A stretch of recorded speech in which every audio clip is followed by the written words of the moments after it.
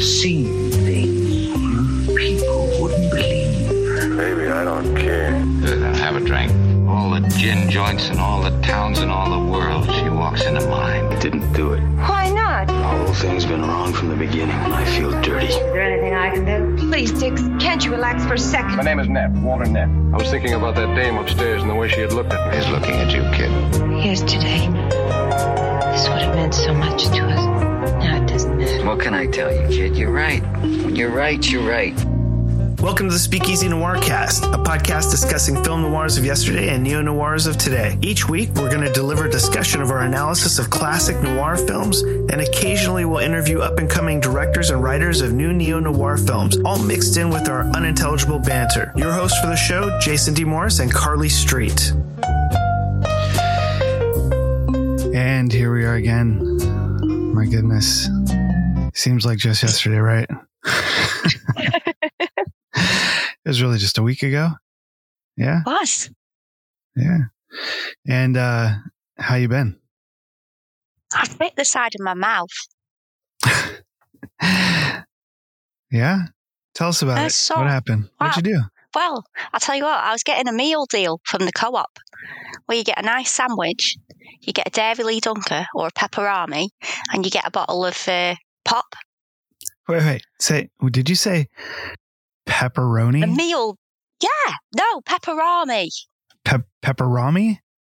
Yeah, it's like a weird, angry, spicy sausage in foil. I don't know what that is. Pepperami. Oh, the advert's brilliant for it if you ever find that on YouTube. It's like an angry sausage kicking off because it wants to come out of its wrapper. I only know about pepperoni. It's a bit like that. Huh? Yeah? It kind of tastes a bit like it, but spicy. And in sausage form. Small sausage form. Yeah, when I look it up, I only see a plant. Pepperami plants. Oh, if I could get a plant, that'd be great that made pepperami. I'd love that. A meat-making plant? Yeah. But yeah, I was eating my meal deal, and it bit my mouth. I was eating my sandwich too grotesquely. Wow. I think must have been the words. I don't know. My face and my sandwich just went into one, and here we go. Here we are. Now it stings. Nice. All right. Well, nothing like adding a little blood to your meal, I guess. Yeah. Well, that is the worst, though. When you like bite your cheek or burn your mouth. I think burning your mouth is the worst. Oh, I always do that on pizza and soup because I can't wait. Right? Same here, yeah. And then you burn, and then it like ruins the rest of the meal. It's like over by then. And you're like, I don't even want to eat anymore. Yeah. Yeah, that's the worst. And then, and you bite your cheek or something, and it's like the same thing as burning your mouth. It'll last like 3 or 4 days, and you're just like, life sucks. Yeah. I'll have to keep a lookout for that. But would you pepperami? Yeah, pepperami. Anybody else heard of that before? That's a British thing, or what is that? I don't know. I've never known anyone that's not heard of pepperami. It's like your guys' spotted dick. Do you guys really eat that? That's a dessert, right? I've never had it, but okay. I'm not a dessert person, so. All right. I remember what was that movie, John Goodman, King Ralph came out. That was, I love that. Yeah, that was so hilarious. Such a great movie. How accurate is it? Is it very accurate? Yeah, probably quite. Yeah. I think that would be like you if you came to visit me. Oh, yeah, definitely. I have no doubt. We could get you a little crown as well and pretend that you're part of the royal family. I would love it. Yeah, a little Burger King crown. Yeah. Oh, no, because there's no Burger King near me. Oh, there isn't? Okay, well. So we'd have KFC crown? One. KFC crown. Just a chicken bucket on your head like a hat. There's a musician out here called Buckethead where he wears a KFC bucket on his head. So that's awesome. We have a guy called, I think he's called Lord Bucket now. I can't remember, but he keeps running for mayor in London. And he wears like a bucket on his head that looks a bit like Darth Vader. Oh, that's funny. There is a guy, I think it's New York or DC or something out here. His name is like Vermin something. It's like this old homeless guy, or appears to be anyways, who keeps running for president every year or like every 4 years. And it's just hilarious. I don't know. Oh, he'll get there one day. Yeah, I'm sure he will. He's got notoriety over it, but I don't think anybody's ever going to really vote for him. You think that, but then you end up with the monster raving loony party. That's true. We actually had them. Yeah, I think people were scared of how many people were voting for them at one point. Yeah, it's true, because I would have never in a million years thought that Trump would be elected, but there we were, and here we are, probably again. He'll probably get elected again. It's just a strange world. But get the bucket guy. He sounds fun. The bucket guy. Yeah. Buckethead for president. Yeah, Buckethead for president. Nobody wears pin badges. They all just put buckets on their head. Right? Yeah. Well, I think if I did PR for that guy, he'd be like the president. Oh, yeah. It'd be like, you ever seen, what the heck is that movie? Oh my goodness, I can't even think of it now. It's made by the guy that did Beavis and Butthead. Oh my goodness, I can't think of it right now. Anyway, moving on. Some other day. Moving on. It's just like that film. We can't remember. Bye. Yeah, can't remember it. It'll pop into my head eventually at some point. But anyway, all right, I guess we better get into the drink for tonight before I start mentioning other things that I can't remember. All right, so I don't know. This is kind of a fruity drink. It doesn't really go with its name too well, but who knows? Who knows what happens after you drink this one? This is called the Neon Nightmare. Oh, yeah. And this consists of, and help me out here with the pronunciations, a 1/4 ounce of blue Caraco liquor. What? Is that correct? I thought you were saying carrot. Curacao. I think it's Caraco. Curacao. I've got no idea. We're not putting cows in drinks, are we? No. Well, there are some with milk.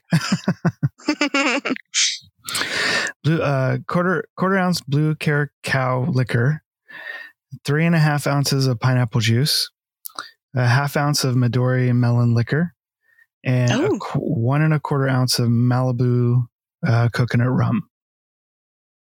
So it's a fairly sweet drink. And it is, let's see how you make it. You combine the ingredients into a mixing tin full of ice, shake vigorously until the ice sounds different. There we go. It's been a while. It has. And you strain it into a hurricane glass, which I'm conflicted. I'm not sure what. Did we figure that out? I see a hurricane glass that, like, I don't know, when I look it up, it's different in different pictures. Some of them like will show it as like the hourglass looking, like the drink that, you'd get in like a big, like fruity drink, it's like kind of shaped like an hourglass. And then I see other ones that look more like a schooner glass, but also like a tiki glass as well. So I don't know, I guess. So any glass, basically. Yeah, it seems like. So I don't know, but I think it looks like a pina colada glass. Yeah. I think that's what it's meant to be in. Yeah. Oh, I've just found one that looks like a pineapple. That's cool. Sorry, carry on. Yeah, so I think that it's that hourglass kind of shaped one. But yeah, so you shake it till the ice sounds different. You pour it into your hurricane glass, and you garnish it with a orange flag, which I guess is like an orange wheel or a half cut sliced orange thing.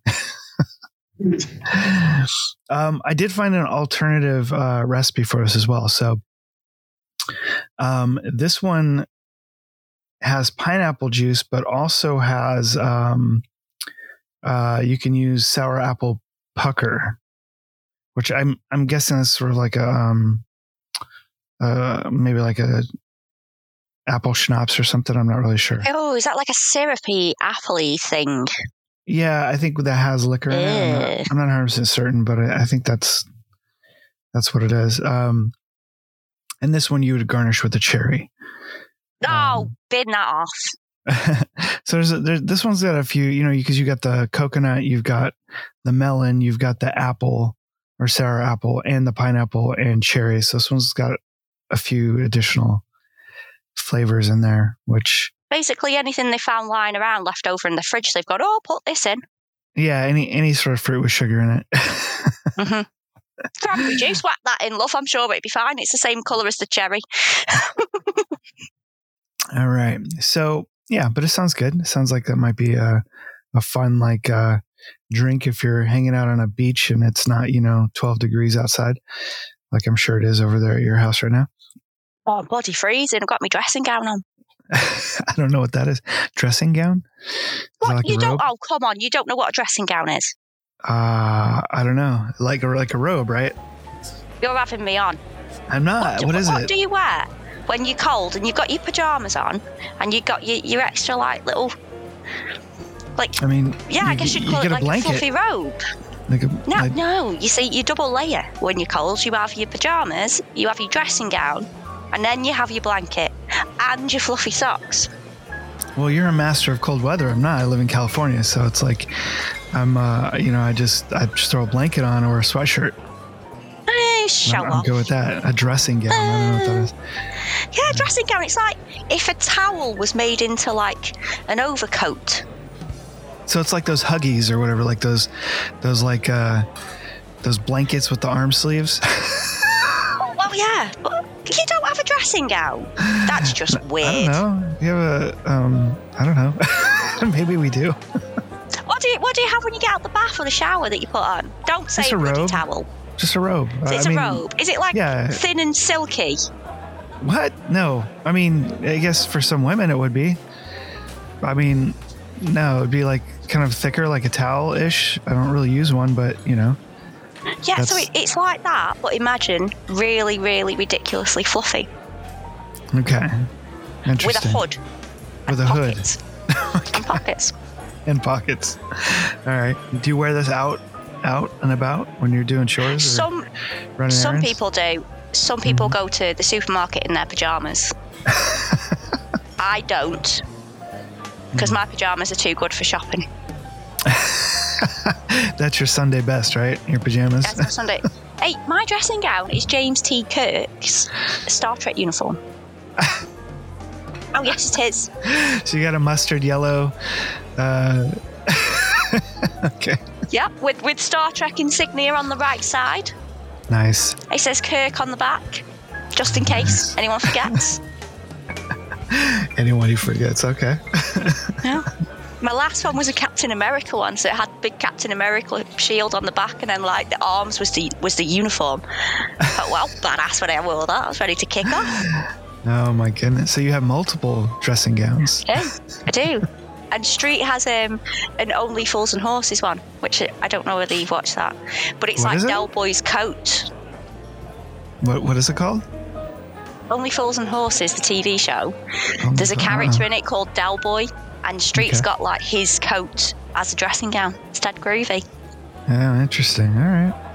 You guys are going to have to dress up and send me a picture of that because I'm I was going to say, I feel like we've got to take pictures to just sort of like describe this more accurately to you. Yeah, definitely do that. That'll be hilarious. We'll have to put that up on the website or something. Show the world my pajamas and dressing gown. Oh yeah, it's got to happen. I think you owe me a picture already of something. I can't remember what it is, so you're lucky. I think I probably do. So you got to send me a picture of the pepperami. Yes, you know what? I'll send Lily to the shop tomorrow morning and get a pepperami because we need to send this to Jason. And a family photo in dressing gowns. Dressing gowns holding a pepperami. We're gonna have Ian do a painting of you guys in a dressing gown. So it's like one of those paintings you hang over the fireplace. sat in a chair just with, instead of like having a cigarette, we just have a pepperami in our hands. Gosh, that'd be hilarious. We need that. Well, that's your Christmas present sorted, isn't it? There you go. I will put that over my fireplace. Shoney's having nightmares every day. Paint the picture, yeah. Jason. Oh my goodness. All right, guys, that's your Neon Nightmare cocktail. We hope you enjoy it. It's a very sweet drink for this very, very dark film that we're about to talk about. And here's the trailer for tonight's film.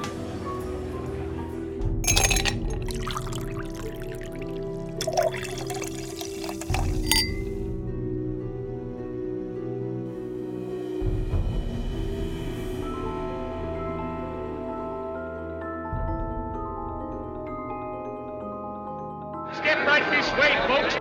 This creature, there he is, the geek. Is he man or beast?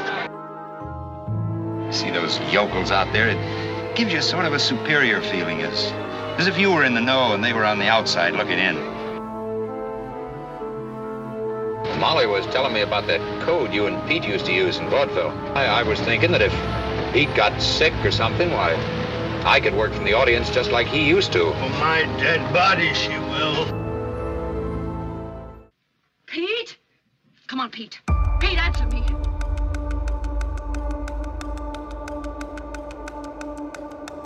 Maybe it's the best thing that could have happened. I've got the code. You know it as well as I do. And I've got you. This question. Can you tell me how it is signed? It is signed with the initial R. That's right. How did you happen to know so much about me?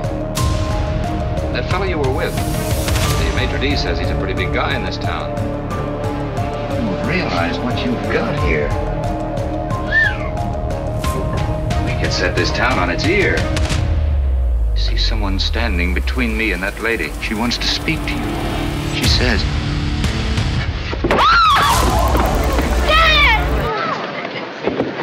You're making a mistake. Stan, turn that card over and we'll see how it'll end up. Stanton Carlyle, known as the Great Stanton Nightclub Mentalist, fell into a deep trance during his act in a nightclub. Before doing so, he was able to talk to and see, so he claims, the departed daughter of a famous Chicago society woman. But you can't do that. I mean, you told Mrs. Peabody nobody could. Darling, forgive me. Forgive me, darling. I believe now. I believe everything. We don't want to take any chances. This thing's too big. He's nothing but an uncommonly shrewd young trickster. All these things that you think you have done lately, or that have been done to you, are merely the fancied guilt of your past life projected on the present. You must regard it all as a nightmare. When marimba rhythms start to play, dance with me, make me sway, like the lazy ocean hugs the shore. Hold me close, sway me more. All right, that was the trailer for the 1947 film Nightmare Alley. Nightmare Alley is an American film noir directed by Edmund Goulding, from a screenplay by Jules Furthman. From a guy. Jules Furthman. It's based on William Lindsay Grisham's 1946 novel of the same name.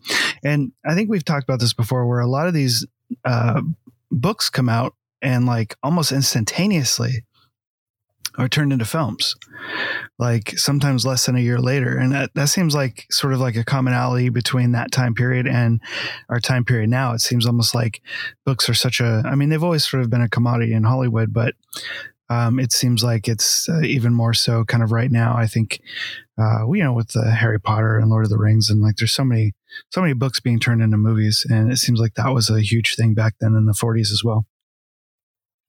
So not even a year later, Nightmare Alley comes out based on the 46 novel. And it's just, I think that's crazy that they go into production that quickly. And what's unique about this film, though, is it stars Tyrone Power, who was a big buckling star at the time, and most noirs didn't feature very well-known A-list actors, so to speak, except for, like maybe the Bogart films, things like that. But this was sort of a big budgeted noir film.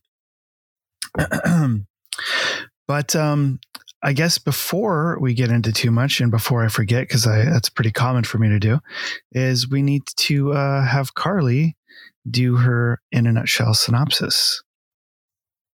Ha ha. Dun, dun, dun. And now it's time for Carly's super famous in a nutshell synopsis. Are you ready? I'm ready to go. Okay. A film where one conversation gives away the entire plot.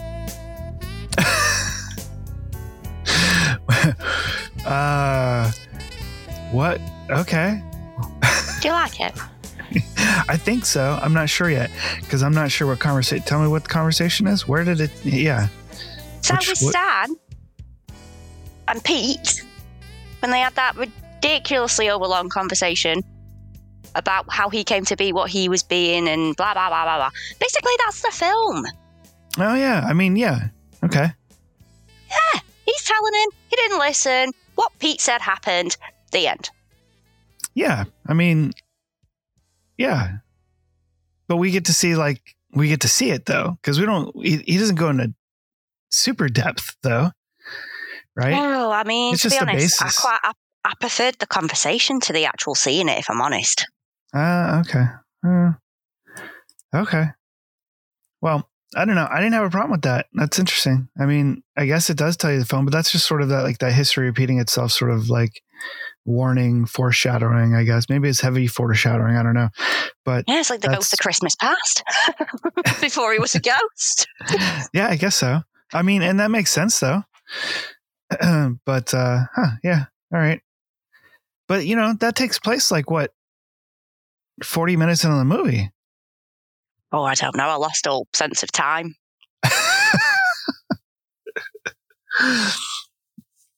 Yeah, it's got to be like at least 30, 40 minutes into the movie. So it's not like, it has a good amount of setup before that. Right? I think so anyways. Well, all right. Whatever. I know where we're headed on this one. Carly destroys another classic film. Oh, do you know what I found really exciting? Right. That you like Tyrone Power's eyeliner? What a name! Tyrone Power. And I was thinking, oh, that's brilliant. That is such a commanding stage name. Oh, yeah? He has the best name ever. I'm sure it's probably fake, I would think. I don't care. I don't care if it's fake or real. I think it's brilliant. Tyrone Power. I guess so. It's a little odd. A little odd. Yeah. It was his real name, apparently. Tyrone Edmund Power III. That's even better. That's brilliant. I really like that. Yeah. And I really liked him. Yes, right. as well. Interesting. Yeah. Okay. I thought it was all right. I thought he was better than, well, anyway, I'm not going to get into that. For the folks at home, we're going to also follow this up with the remake of Nightmare Alley. So I guess I'll say I did enjoy Tyrone Power better than Bradley Cooper. But again, I don't know if that was necessarily the actor's fault or what it is. But anyway, so did you know anything about Nightmare Alley going into this? No, Have you seen I it didn't. before? Okay. No, this was totally brand new. All right. Had you heard of it before? Like at all? No. Do you know, I couldn't place it. I'd be lying if I said that I could have placed it before. Because I had heard of it. I had never seen it before. I had never read the book. And I had never seen the movie. But I've heard of it. And I don't know, for some reason I don't care for like circus or carny style movies for whatever reason. I don't know why. I don't have a good reason why. I just don't, for whatever reason, they're just not interesting to me in general.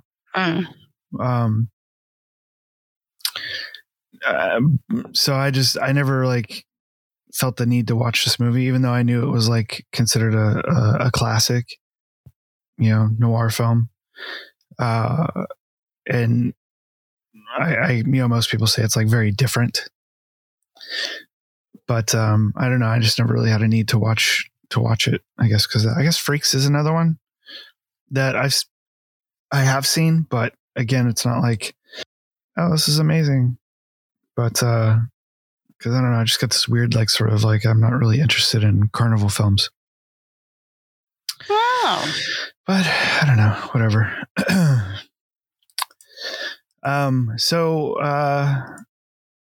Yeah, like how did you feel about the setup or the carnival aspect to it? Like, I quite liked it, actually. I quite enjoyed it.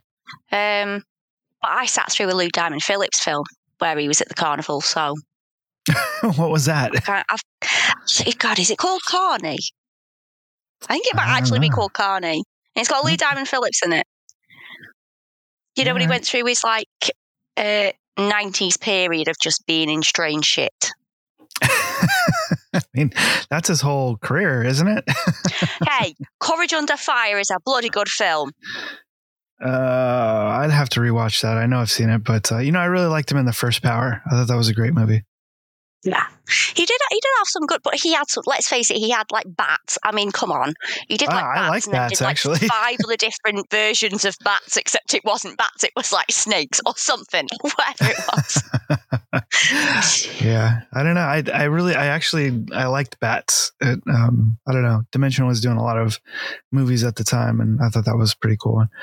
But I didn't, I wouldn't say I watched it because of Lou Diamond Phillips. I mean, for me, he was just, La Bamba guy, or there's nothing wrong with being that. No, there's not. But I mean, that was like his. I feel like I really want to go da la la la la la la, but I'm not going to. Yeah, no, it's one of those things where it's like an actor that never really broke out of his first big role, and he got stuck with that. And whenever you see him, it's like, oh, it's the La Bamba guy, or it's the what was the Western Young Guns? Yeah, those were the things. So. I don't know, whatever. Well, he follows me on Twitter, so I'm going to tell him you said that. I did tell you I sat next to him at lunch, right? When we were at... Yeah, you did, you bastard. Where's my autograph? Where's my message from him saying, I love you, Carly. Thanks for the support. You're welcome, mate. Right. Him and Jason Patrick and Kiefer Sutherland. Yeah. Well, you can keep Jason Patrick. I'm not interested in him. Oh, he's cool, though. I think he's good.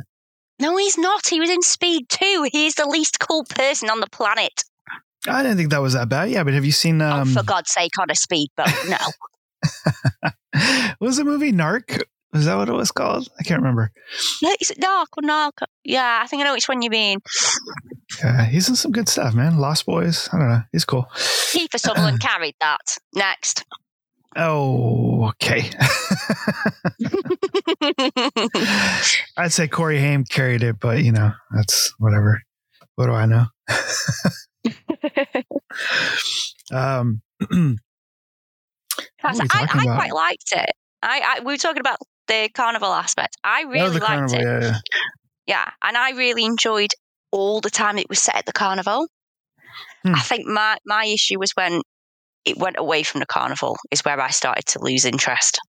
Oh, okay. Yeah, I don't know. That didn't really bother me too much in the film, but I don't know.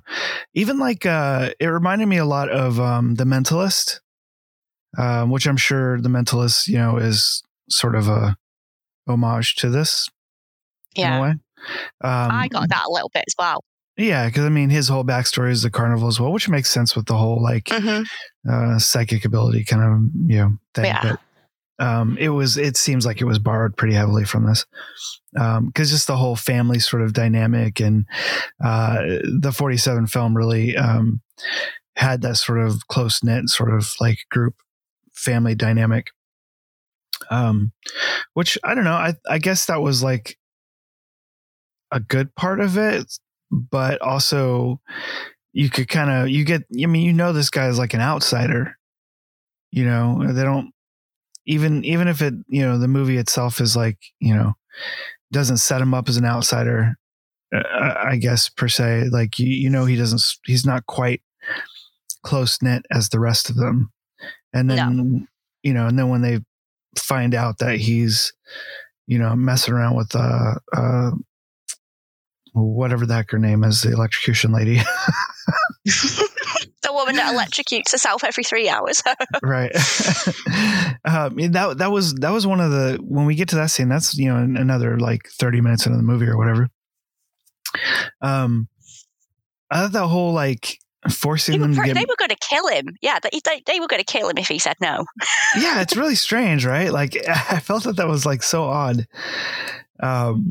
Like forcing them to get married. And it's such like a quick kind of scene, like, I'm going to choke you till you say yes. Yeah. And then next, let's get it ordained. Somebody come over here and read these words out. Toast. It was such an odd scene, but I don't know. I guess it was like their way of like just breaking into the second half of the movie with the, them moving on and becoming celebrities and all that kind of stuff. Which again, I know you have a problem with that, but I didn't really have a problem. It seemed like a natural progression because they set this guy up as being super ambitious, and that's all he cares about is money and power, hence his last name, I guess. But I think it just felt like not a lot was happening. And the scenes were so long. They felt really long. So it felt like really long scenes of just people talking and nothing happening. Yeah, I do agree with you when they would show them in like the ballrooms doing their show. Like they were really, it felt like they were trying to convince the audience, like us watching the film, that this guy is really great at his job kind of thing. But it was just like, we know it's a script. We know it's just, reciting words from a script. So it's not like we're actually watching a Mentalist show. You know what I mean? So I feel like a lot of that could have been cut out. You could have only seen like one scene of it and it would have been fine, or, whatever it is. But they were so wordy and so long. But yeah, that was a drawback. When they were at the carnival and they were doing the spirit questions, that was sufficient. You got to see how they were doing it. How she kind of played people, how the crowd reacted, how he reacted to her doing it. It was perfect. And then when we went into these little, like, these bar scenes where they were doing these big shows, and it just never seemed to end. They were saying the same thing over and over again, but with different people or different objects. We get it. Right. And that was one of my issues with the whole code book, is that, the way the code book works is depending on what she says, it's basically telling him what the object is. But when she's saying basically the same words, every time, it like doesn't make any sense, because how could she possibly be telling him what the object is if it's the same freaking words? It doesn't make, you said, and I know 15 times. Yeah, they added the whole point of the code being also inflection, which, okay, I got that, but her inflection also seemed the same. Even when they pointed that part out, and then cut to her supposedly having a different inflection, it seemed the same to me. I don't know. But yeah, I feel like since they set it up at the carnival already, that they could have drastically cut those down or not even shown them at all. They could have just shown, like, they could have just went into the scene where the older couple or whatever was there, or even where the psychiatrist lady was asking the question. They could have just went right into that. Maybe shown like one setup of a question and answer before that, and then gone into the psychiatrist, and it would have been fine. And we wouldn't have had those long drawn out scenes. But just to give you a bit of a refresher and that kind of thing. But yeah, I think that was probably the biggest drawback on this one, as far as length, because it was a fairly long movie. I think it was like an hour and 50 minutes, almost 2 hours. Yeah, that was the issue for me. It's, even though a lot kind of happened plot wise. Somebody died, somebody got married, somebody moved away and had a whole like vaudeville show. It's just so excruciatingly long.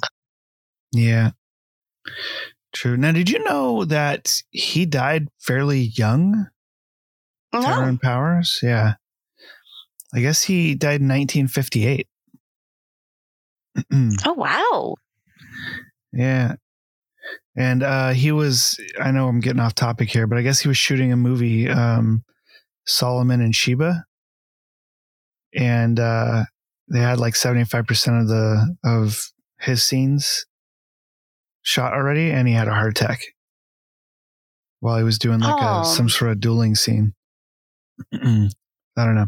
Well, what a shame. Yeah, I thought that was crazy. That's pretty, and I guess at the height of his stardom, really. Yeah. Well, I did find with this, if I'm honest, I was watching him, not the film. Well, that sounds like towards the end. Yeah, I know. Yeah, but I thought I did think he was really good. Yeah, I mean, it's all right. I didn't. I mean, he was okay. It worked. It's I guess his. You can tell though that he's a bit more of a bigger Hollywood star than what you normally get in film noir, though, can't you? When he starts, sometimes it's a little bit like Shakespearean when he's delivering lines and stuff, and you think, calm down, it's film noir, love. Yeah. That's and that's kind of, I don't know. I have that problem with most like A-list actors. Like they play themselves more than they're like actually playing a character, and so I never really consider them to be great actors. Just because they're, because I mean, come on, let's face it. Most of those people that become A-list actors are generally that way because they're pretty, and that's why they're on screen. That's why they're in these big movies, kind of thing. And that's, it doesn't make them a good actor. I mean, if you look at somebody like Gary Oldman or something like that, or even like Edward Robinson, you know what I mean? It's like, those are real actors to me. But somebody like that, he was fine. Played the part. I mean, he's got to be what he is to be, that, good at his job and charming, and, be able to command a room like this character does. So it makes sense. But I wouldn't say that was like, oh, he's so fantastic, because I didn't care.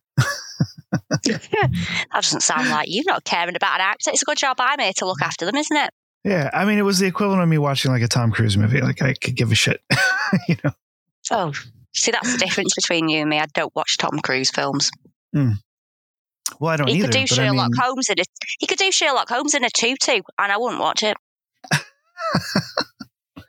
I don't really either, but there's certain ones that I think are worth watching, but I mean, for instance, the first Mission Impossible movie, I thought was really good, because it wasn't necessarily like the Tom Cruise show. It was an ensemble cast. It wasn't the Tom Cruise show. Well, script and all that. Yeah. Yeah. Which the rest of them became, what kind of crazy stunt can he do, on his own? What buildings is he climbing up now? Right. Yeah. So it's like, but there's a few, like I really like, Color of Money, which was like the sequel to The Hustler. Maybe some of his earlier work, Rain Man. If you say Top Gun, I'm going to punch you through the phone. I do think Top Gun is a pretty good movie. Oh. It's got its issues, but it's pretty good, for an 80s film. And I mean, you can't really argue about those jet scenes, man. Those are pretty amazing. I'm not a big military. I like the soundtrack. Kenny Loggins, yeah. All right. Yeah, man. He's the king of soundtracks. We need him for something. Oh, if Kenny's singing, it's bloody banging. All right. Speaking of music, I did notice in this film there wasn't a whole hell of a lot of music. No.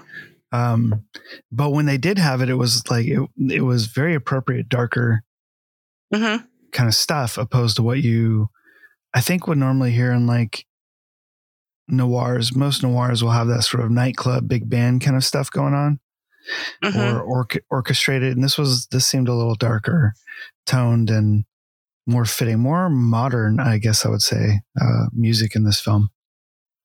It's a very dark story, isn't it? Let's face it. Yeah. It really is. It really is. This whole like, I did look up the music a bit, but I didn't I didn't look up the whole geek thing. I wonder if that was like a real thing in carnivals at the time.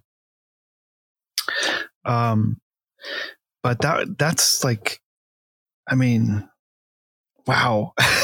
It's so messed up. Yeah, like, that's awful. Yeah, I don't know. It's just such a strange... Yeah, but you can imagine people doing that, though. Oh, yeah, absolutely. Because people are messed up. Yeah, people are horrible, so... Yep. When I started writing the synopsis in a nutshell, I'd only just started watching the film, and I was going to put it as geeks rule, and then very quickly realised that is not the case. Oh, yeah. Yep. Do you think this pushed the boundaries a little bit with the geek character and like how they treat him and what they do? I mean, I think for the time it did, and I do know that when it came out, there was a lot of like sort of there was the what do you call it, the code like films, even like we have today, the MPAA sort of thing, but back then it was like much more strict. There's a lot of the darker elements from the novel that they couldn't put in the film. So I think in a way that they were, but there's so much that they didn't show. Without jumping ahead into our next episode, you know what I mean? It's like really hard. I would end up talking more about this in the next episode when we talk about the new version of the film.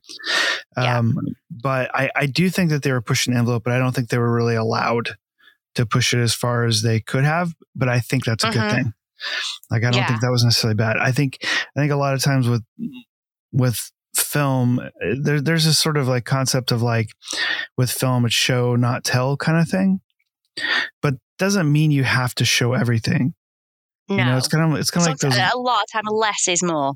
Yeah, exactly. Like, especially like those low budget, like horror films where you don't see the monster through the whole thing. It's like, it's effective, because then when you do get to see it, it's the payoff sort of thing. And I think it's the same thing in this sort of scenario where we don't need to see him eat the chicken head or whatever it is, like, things like that. Like, we don't, no, we don't. Yeah. We do not. It's almost better to imagine it than to have to see it, unless it's just for shock value, which some directors want to do that just for shock value and make people like gross out. But I don't think that was necessary at all. And I think that, I don't know a whole lot about the carnival or things like that, and whether these things, I mean, you hear stories, but you don't know how sensationalized it is. Like, were there really people like that? Did they really sort of kidnap homeless people that were drunk and, make them do that for a bottle of whiskey a day? Or is that just sort of like a tall tale kind of thing? Like, I don't know what the truth of that is, but you kind of assume that as poor as people were back then, that would be very easily that could very easily have been done and exploited. So I don't know if that's really a thing or not. I would like to know, but it wouldn't surprise me if it was. And I think that by not showing certain things, that they were pushing the envelope just by, I mean, really it's the book that pushed the envelope, and then the film by including it, but not necessarily having to fully show what was going on, I think was a good choice. And I don't know that it was the director's choice or if it was just a matter of, they weren't allowed to. Like, I'm curious, like, what they would have done, because there's other that was it might just have been the censorship, or it might have been maybe he would have chose not to do that anyway, because there's other choices that they did that didn't follow the book that weren't necessarily about censorship. There are many things that they couldn't do because of censorship, but even like the ending of the movie is very different than the book. As to where this is one of the few film noirs that ends up with a happy ending, I guess, so to speak, which is odd because the movie is so very dark. but we do get to see an ending that is Got a ray of hope. Yeah, I it's weird. I don't know that's necessarily a ray of hope per se, but well, I don't think he's going to let him live in a cage anymore. Well, that's what I'm saying. Like, it's not necessarily a ray of hope, but it's not as dark as it could have been. Because his life is done at that point. So he's not necessarily. I wouldn't say like anybody deserves that. So I hear like people talk about he gets what he deserves kind of thing, or he feels like he gets what he deserves, or that sort of thing. I don't think anybody deserves that, except for maybe the worst of human beings. And he wasn't the worst of human beings. He was just, he was just a greedy man, wasn't he? Yeah, he did some bad and got something. Yeah, he did some bad things, but it wasn't like, it certain wasn't as awful as it could have been. He didn't hurt anybody in a unrecoverable manner, I guess you could say. And so I think that was a very, that if she wasn't there, showing him a fake ghost. Well, that's like, I don't know if that's recoverable. Well, let's face it, that guy has got some issues to begin with, right? Produce me a ghost now. I want an apparition. Right. So anybody who sort of falls into that, especially that person of their wealth and stature, I don't really feel that bad for them, because they're asking for it, right? In a lot of ways, just like the lead character, stands asking for it.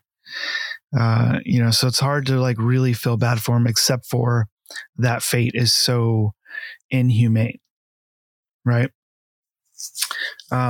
So it's, I thought it was a good call in this film to end it with that. And, as you said, with a sort of a ray of hope, but I don't really call that hope. It's just more of like a less severe fate, because he's basically going to end up like, whatever the guy was that, he inadvertently killed, the alcohol. Pete. I can't think of Pete. Right? Yeah. Pete. Yeah. So, he basically is going to end up like Pete, right? That's his real fate. That's, Pete didn't end up as a geek, right?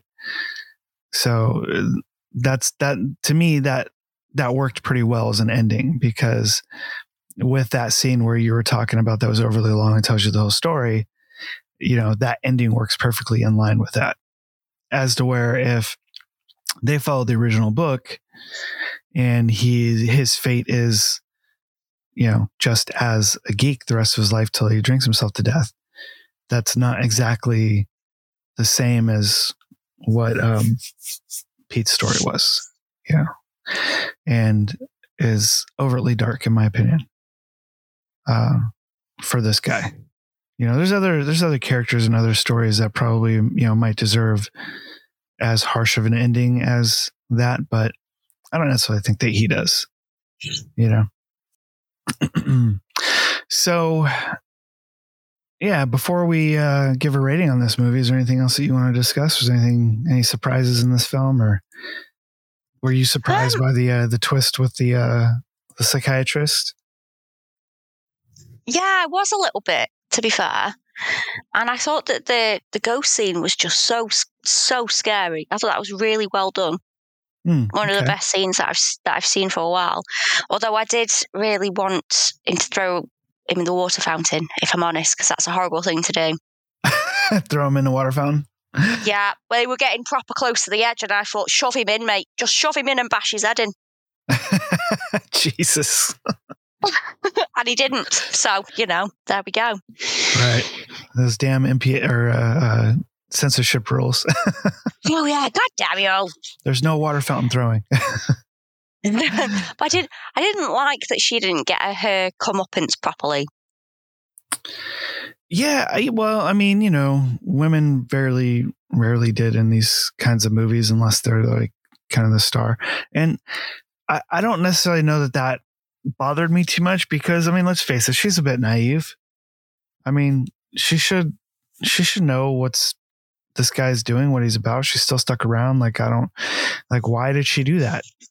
You know, why did she play the ghost? Why did she allow that to happen? She was ready to leave. No, she not should have. her. I meant the doctor. Oh, I'm sorry. I thought you were talking about her. Oh, okay. Yeah. Well, yeah,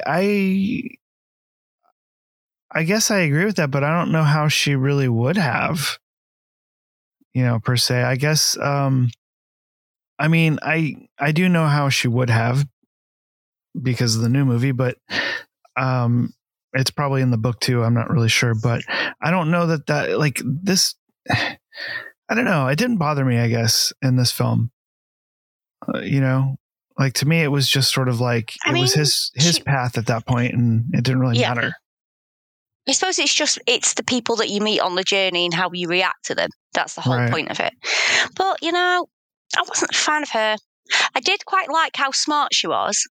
And I thought she's actually one of the few characters that's outsmarted, well and truly outsmarted a bloke. Yeah. In these films. Maybe that's why she didn't get any comeuppance, because she kind of earned the title and deserved the right to keep the money. Yeah, and I think she says something to that effect, like in one of their like kind of meetings where I can't remember exactly what she says, but she says something about like, you know, not being able to lose or outsmart. I don't know. I can't remember exactly what it was, but she sort of alludes to like her ability to outsmart people. And I mean, that's exactly what she does.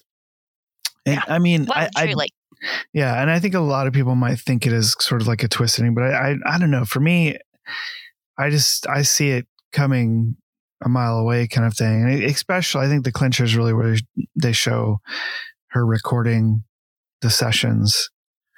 I did think it was very stupid that he was keeping it in her safe. Yeah, I mean, who like does that? Person that I've met for 2 weeks, would you like all of this stash of money that you can keep in your safe? Yeah, it's a little strange. I mean, I understand it, but I do agree. I don't think that I would do that. Also, it's a little strange that she's like, I don't want a cut of the money. That's like kind of a red flag. Lies. Yeah. Lies. And, she said she doesn't want a cut because she's taking it all. Sure. And can you was there even home record recording? Like, was that a thing? Like, I don't know. I'd have to look that up. Could you record directly to a record at home? Because that's amazing. Yeah, that's awesome. But yeah, I don't know. But I don't know. It was like one of those things where as soon as they showed that, I knew that was going to happen. So it wasn't a huge twist to me. I knew she was setting him up. She was learning about him, whatever, and something was going to come down to it. But yeah, the money and her safe thing was kind of strange, but you know, who knows? Characters in noirs do a lot of strange things that normal people wouldn't necessarily do. I guess he just didn't want his wife to find it, or I don't know what. I mean, do these people not use banks back then? I don't know. I guess after the Great Depression, there was no trust in banks. So, maybe, to be fair. Yeah. Because, I mean, they're only like 10 years away from that at that point, or so. Yeah, so I don't know. Hollowed out books. They need hollowed out books. Right. I want a whole library. If I ever won the lottery or something, I want like a whole library of hollowed out books. Mm-hmm. Just full of stuff. Not money, just random shit. Yeah, like 50p. Or like fake passports for other people. So then people are like, oh, I've got this like freaky secret.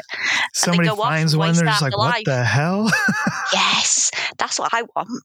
And then when I die, I want people to waste their time figuring out my hollowed out books. That is hilarious. Yeah. Ha, in your face. There's nothing there.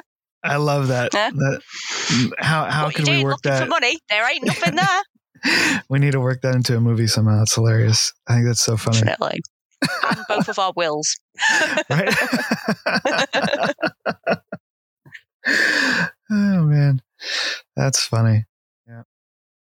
Well, I don't know. Anyone that knew me would know the real shit was in the filing cabinets. Right. It's in the top drawer. Alphabetically organised. Right. All right, Carly, I guess it's time to rate this. I'm curious what your rating is, so you go first. Okay. This was quite tricky to rate for me because I wanted to be fair, even though I was bored out my skull for a little portion. But there was quite a lot of things that I liked. So I went with a 5. Oh. I hovered between a 5 and a 6. Not a 4. No, not a 4. 5 and a 6. Because I really love how dark and twisted the theme and the story is. Mm-hmm. But I got took out of so much of the film from just unnecessary just talking. Yeah, too much exhibition, yeah. Yeah. That by the time it sort of rolled back round to that, I felt like I'd missed a bit because I was zoning in and out. Which is very possible as well. Because I really, really loved, again, when it sort of like circled back to the carnival and Stan started to look like Pete. Yeah. And he'd started to pick up his habits. I think they made a comment about you'll have enough money to get yourself coffee or whatever. But he looked like Pete. And I thought, that's brilliant. That's an absolute stroke of brilliance to have him look like that character. And I kind of just wished that when the pair of them went off to do their act and then con people, I just wish that was a lot less. Because I think if that whole portion had been shorter, it would have been like a 9 or a 10. It just felt like it was darting off in every which way direction. Right. And I couldn't quite figure out what was going to stick. I almost feel like if a modern movie... If it had been a TV series, I feel like if it had been like a TV series, it would have been absolutely spot on, because obviously with the book, there's a lot that they tried to bring in. Mm-hmm. But for a film, there was a lot going on, but not a lot going on. Right. Yeah, and I mean, with the newer film, I would have expected like a newer film to maybe have started with them like in the city doing these big shows, and then and then fallen back into exposing the carnival aspect to it and seeing all the backstory and stuff kind of come into play. And that might have maybe fixed that scenario for you had it not started with the carnival, which I know you felt was more interesting, but gave it a different sort of vibe, right? So it had started in the city and all that other stuff going on. Maybe you would have been more into it, and then it would have been more interesting when the backstory came into play, instead of just seeing first. 'Cause I always find that sort of an interesting sort of concept when they do that, when it's just sort of like laid out linear like that. I think it's harder to make those transitions between, those, styles really. Because it's just like people transition from different periods in their life into new things. And it's hard to do that in a film because you're seeing this and expecting it in a certain way. And then it jumps, even like Psycho, Psycho's kind of like that, where, in a crime heist sort of thing. And then all of a sudden it's a horror film, or From Dusk Till Dawn, it's kind of the same thing, where it's like a lot of people had a problem with that, where it's like this crime movie. And then all of a sudden it's a vampire film. And they're like, what the fuck? Yeah. And then this is a carnival movie, and then all of a sudden it's a big city, hotshot movie. It's I guess that can be an issue.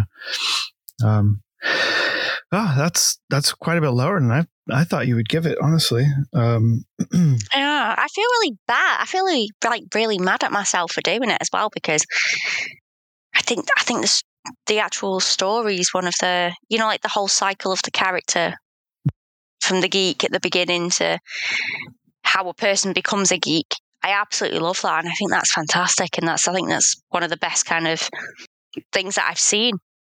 But I can't get over the fact of how mind-numbingly bored I was when it went to the big city. and all of that stuff with conning people. Yep, I hear you. All right, well, I rated it a little bit higher than you. I'm going to give this movie a 7. Oh, okay. Yeah, I thought that it was pretty solid. It was sufficiently dark and creepy in a lot of ways, and it was very different sort of style noir. It sort of, gets you away from that sort of detective femme fatale kind of film, which I thought was interesting. I'm not, like I said before, I'm not a huge fan of like the carnival sort of like aspect. But it was so interesting because it didn't, you know what I mean? They didn't like focus on like the hairy lady and the strong man and all, even though like certain things like the cheesy carnival stuff was in there. This whole geek thing was just kind of like, that's so crazy to me. That it was, it made it interesting, but also like super dark, because it's such a morality, maybe not even morality tale, but, I'm not even exactly sure what you would call that, but, and then the whole history repeating itself sort of aspect to it, I enjoy. So I didn't have a problem with the, that sort of, exhibition of sort of telling the whole story there, so to speak. Cause I mean, part of the fun is seeing how this person's going to accept that information and, either overcome it or fall into the same, sort of nightmare. And I did like, there's sort of one, I guess, saving grace factor to me is that he didn't purposely kill Pete. It was an accident. It was although he probably shouldn't have given him any alcohol, the fact that he accidentally gave him the wrong bottle was sort of like okay, this guy isn't totally a bastard. Yeah. So that I liked that aspect of it. And then him sort of realizing it and then hiding it. I almost feel like it was less sort of saving his butt kind of thing and more, I don't want to hurt anybody else, any further, and I thought that was also, I wouldn't say okay, but I thought that worked better than it totally being about him trying to, save himself kind of thing, because that seemed like that would be typical of that character. But he really seemed like he felt bad about it and that kind of thing. And again, I didn't mind the transition into the city and showing those big shows, but I do agree that they were overtly long and could have been less of the actual shows. Because there was nothing really different about it other than people dressed better in a bigger ballroom setting. It was basically the same thing as in the carnival of what they're doing. Just, him doing the mentalist act instead of doing the questions, so it could have been a lot less. And I think I knocked it down a gen because of the twists. I don't think were overtly twisty. I think they were pretty obvious, and we were gonna figure that out pretty easily. Somebody comes into the picture like that with that kind of power and all that kind of stuff, what's going to happen kind of, I mean, in my mind anyways, if she's recording other people, she's going to record him. She knows she's going to use it against him, all that kind of stuff. So, and he's not exactly a faithful person. So, he's going to get involved with her and, then there's going to be drama between him and the wife and he's going to still need her for something. That's exactly what happened. So, and that's probably just, issues that come from the original book, not necessarily from the movie, but I think that, those are elements they maybe should have masked a little better, made them a little more interesting or changed them enough to where it weren't so obvious. So it's not, by far for me, it's not a perfect film, but I thought it worked pretty well and it was sufficiently dark. It was a very dark film. I think it's one of the darker noirs that I've seen. And I would say that, because it's like dark through the entire film. Like it's almost like it has that feel of, the TV show Millennium, where it's like there's such this sort of repressive like darkness through the whole thing. Even when something like dark isn't necessarily happening, it like you feel it watching this film. The entire thing is where most noirs has a sort of roller coaster kind of feel. And then it gets really dark at the end, or starts out really dark. But you know what I mean? This one, like, it felt dark through the whole thing. And that's not... from the minute that you turn it on, something's going to go terribly wrong. Mm-hmm. Yeah. Terribly wrong. Yeah. And I think that's what really makes it stand apart and adds to its cult classic kind of status, I think. So yeah. All right. So a 7 for me. Solid 7. Yeah.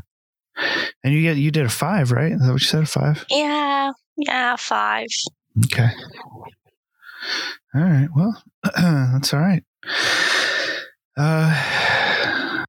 Can't win them all, Carly. This is true.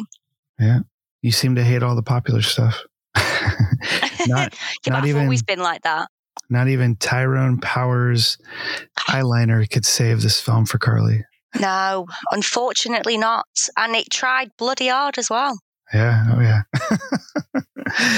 The Groucho Marx. The eyeliner was winking at me. Yeah. So let's say, or the Groucho Marx eyebrows.